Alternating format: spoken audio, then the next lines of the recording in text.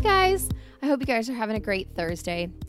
I know that we all have very different experiences during this time. What we're experiencing, how we're experiencing it, the emotions that we're feeling, very different. And so I just thought, I know for me that sometimes when I'm in a time where things are uncertain or I'm fearful, my first place to go is prayer. And I know that I can pray for myself and I can pray that God would provide peace for me. But then I also find something that's really good is to pray for other people. And it can often put my position in perspective. So I want to invite you guys to pray with me for the next 7 days. I'm going to pick a different prayer focus each day. And I would love for you to join me. So day 1 is our national leadership. I know a lot of people have opinions, very specific and strong opinions about how our national leadership has done in responding to this crisis and in protecting our nation.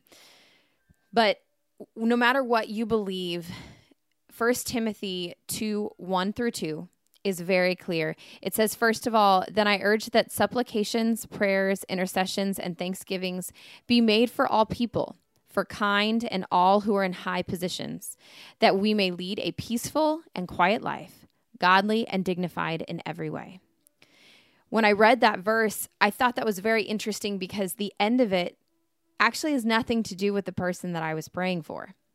It says that we need to be praying for those in high positions, but then at the end it says that we may lead a peaceful and quiet life, that we may be godly and dignified in every way.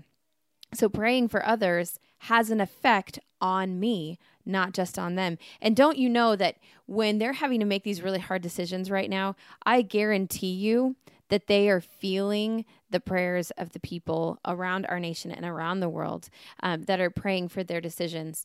I saw a great quote from Franklin Roosevelt. It says, I ask that our people devote themselves in a continuance of prayer.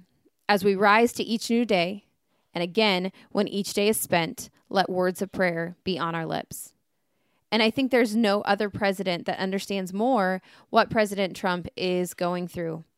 And Franklin D. Roosevelt, as he led us through World War II, he is asking the nation for prayer.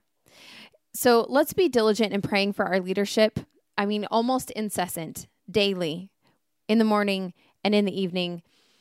And while you can pray a prayer blanket for all leadership, maybe take a bit of time to be really specific today. President Trump and First Lady Melania Trump, pray for them by name and specifically. For Vice President Mike Pence and Second Lady Karen Pence.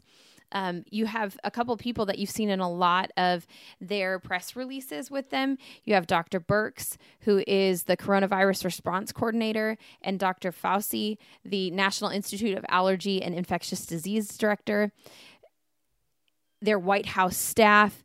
So many others are helping and playing a large role in making these decisions. And these are not decisions that I would want to make.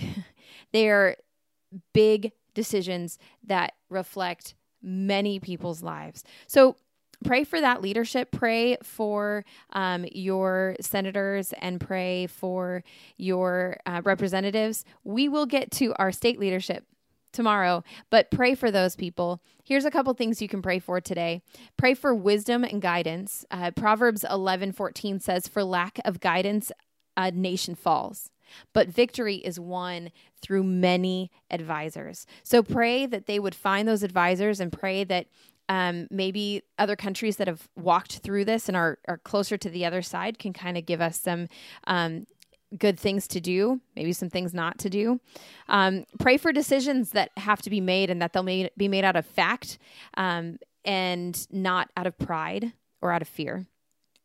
And finally, pray for protection for our leaders and country. Pray for protection of our country from this virus. Pray for their protection from attack physically, but also from people here. So that's day 1, guys. Spend today praying for our national leadership. Anytime you think or hear about the coronavirus, that'd be a lot, right? You can listen to these every day on Facebook and Instagram, and I'm also going to post them up on the podcast. So I'll see you guys tomorrow.